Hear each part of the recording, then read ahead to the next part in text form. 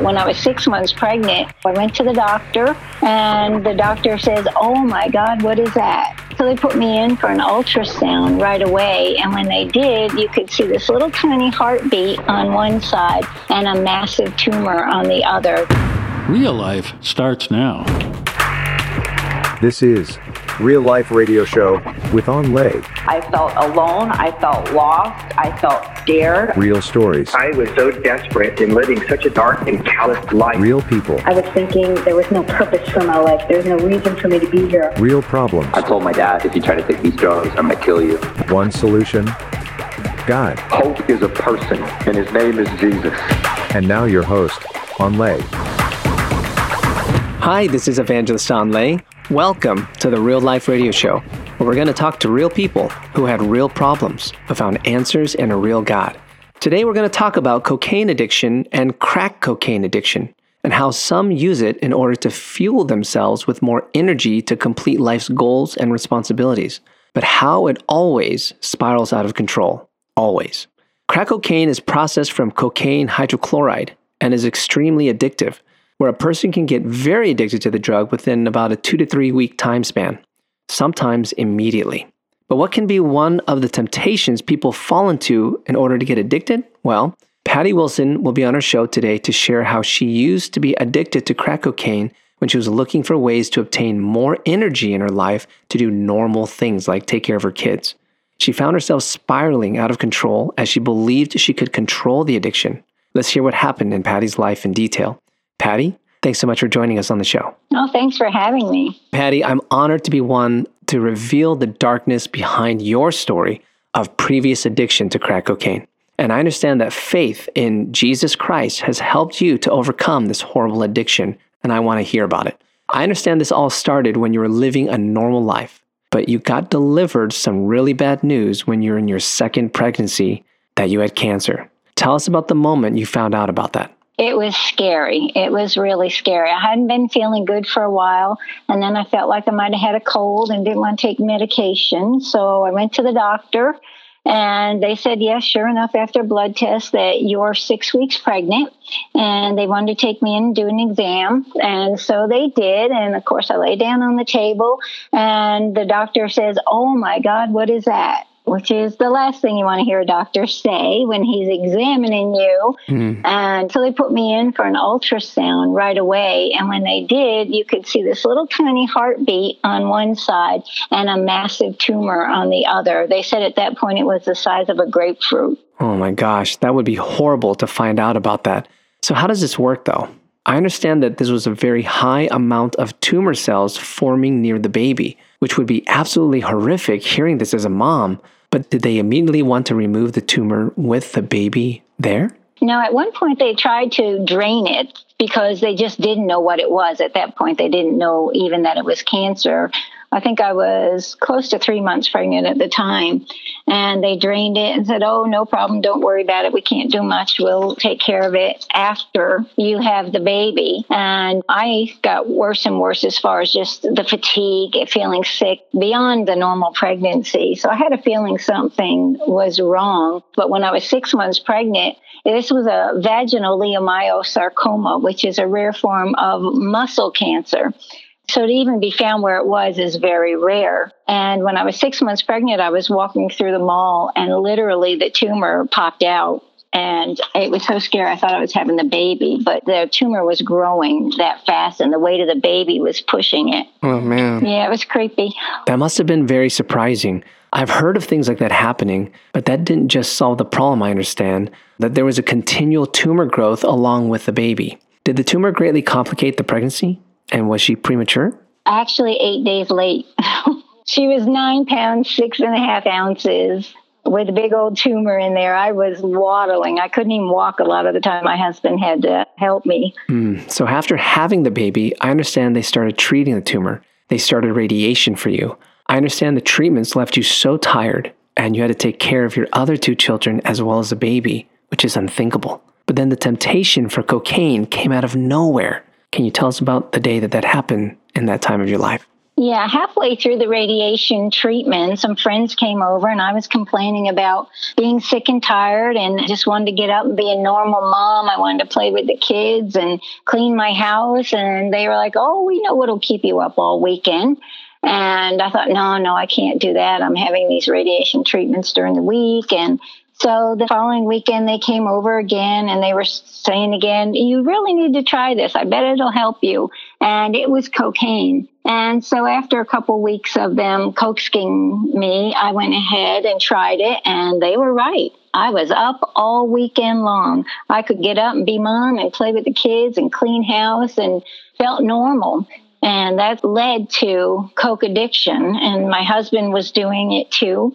And of course, we couldn't afford it. And so the only way we could afford the coke was to sell it. And so started selling the coke at that point. And then the coke became more important than the marriage, than the relationship. And we began to fight over it all the time. Oh my gosh. One moment fighting cancer, and then in a desperate moment, cocaine became a means of survival. Mm-hmm. Yes. And then it sounds like cocaine became the focal point rather than the problems you were going through. Did anyone know that you and your husband were doing cocaine at this point in your life? You know, I was this good mom and nobody knew. I mean, it was a secret. None of the family members, nobody knew what I was doing. My husband didn't even know the extent of how much I was doing when he was at work during the day. Shame and hopelessness were just gripping my life, my heart.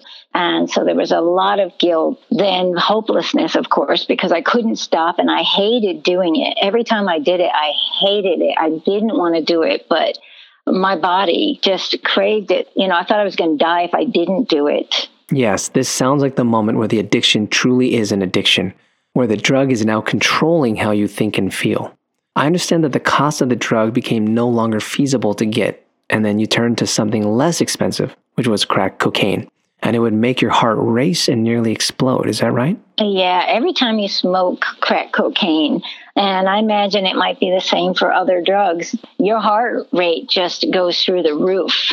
And it's a very quick high. It doesn't last very long.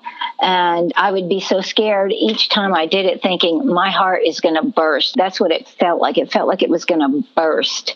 And actually, I did end up with heart problems after I'd quit. It was probably 2 years after I'd stopped smoking the crack that I actually had a mild heart attack and was in the hospital for 5 days. So I did do some heart damage, but praise God, you know, I'm healed from that now. Good. But going back to back then, I understand the crack cocaine and cocaine addiction were enslaving you to the point where you were selling things in your house just to get your next high. I understand even sentimental things, even like your wedding rings. Mm-hmm. Then you landed a job that temporarily solved the cocaine fix situation. Is that right?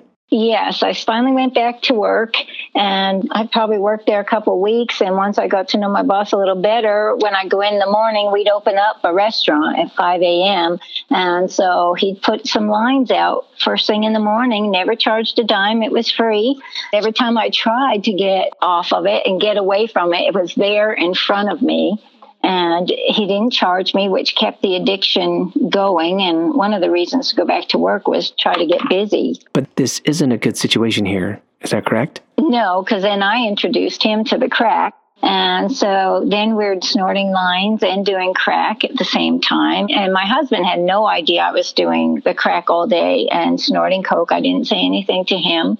Didn't want him to know, how bad the addiction had gotten. And then I began to sell stuff in the house because I'm spending my paycheck. So I would actually have a yard sale even and started selling a lot of stuff out of the house and think, okay, I'm going to use this for the bills. But as soon as you got that money in your hand, the next thing you knew, you were out buying the crack. So here you are getting your boss hooked on other things as well, and all this without your husband's knowledge. Gosh, this sounds like the floor is about to give in.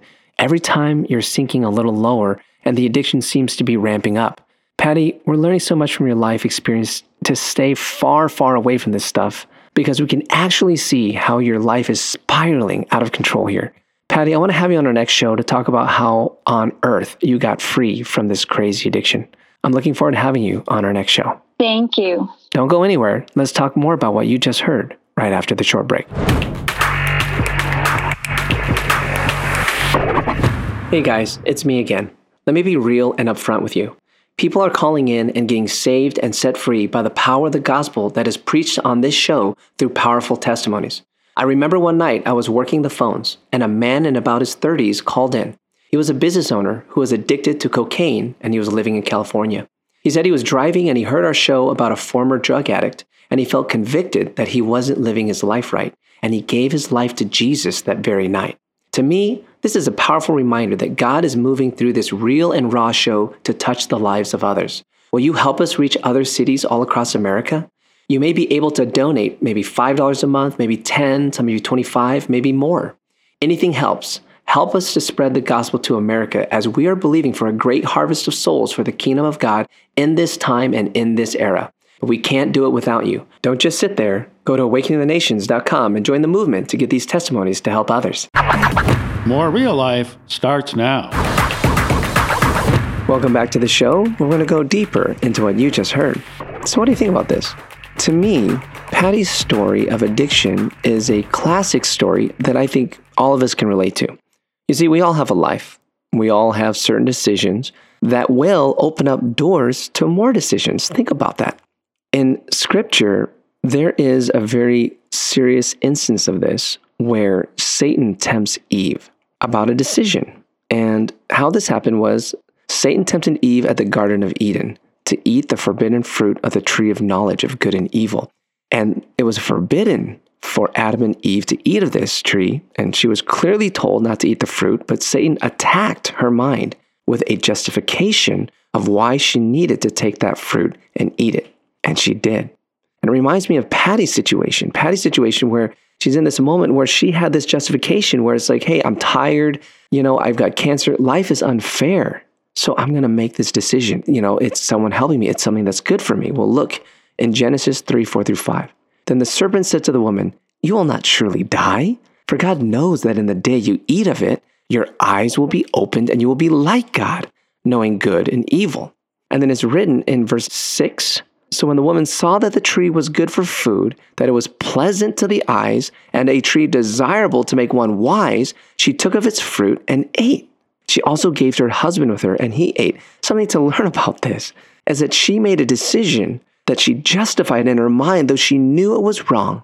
In her heart, in that moment, she's like, you know what? This is pleasant to the eyes. It's desirable to make me wise. It's good for my husband. This is a good thing. Wise is being withheld. And in that moment, she believed in the lie. And that led to a whole cascade of consequences that we are all living in today. Think about this for your life.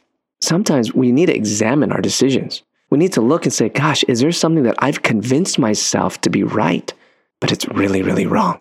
Lord Jesus, I'm asking you to reveal to all of us that are listening and to look at this testimony and say, Lord, is there maybe even a smaller area in my life where I'm justifying something that's wrong? God, give us revelation, give us understanding. We ask for this in Jesus' mighty name. I hope you're blessed by this testimony, and I know that your life was touched. If you want to know more about us or to make a tax-deductible donation, please check us out at awakeningthenations.com. That's awakeningthenations.com. See you next time.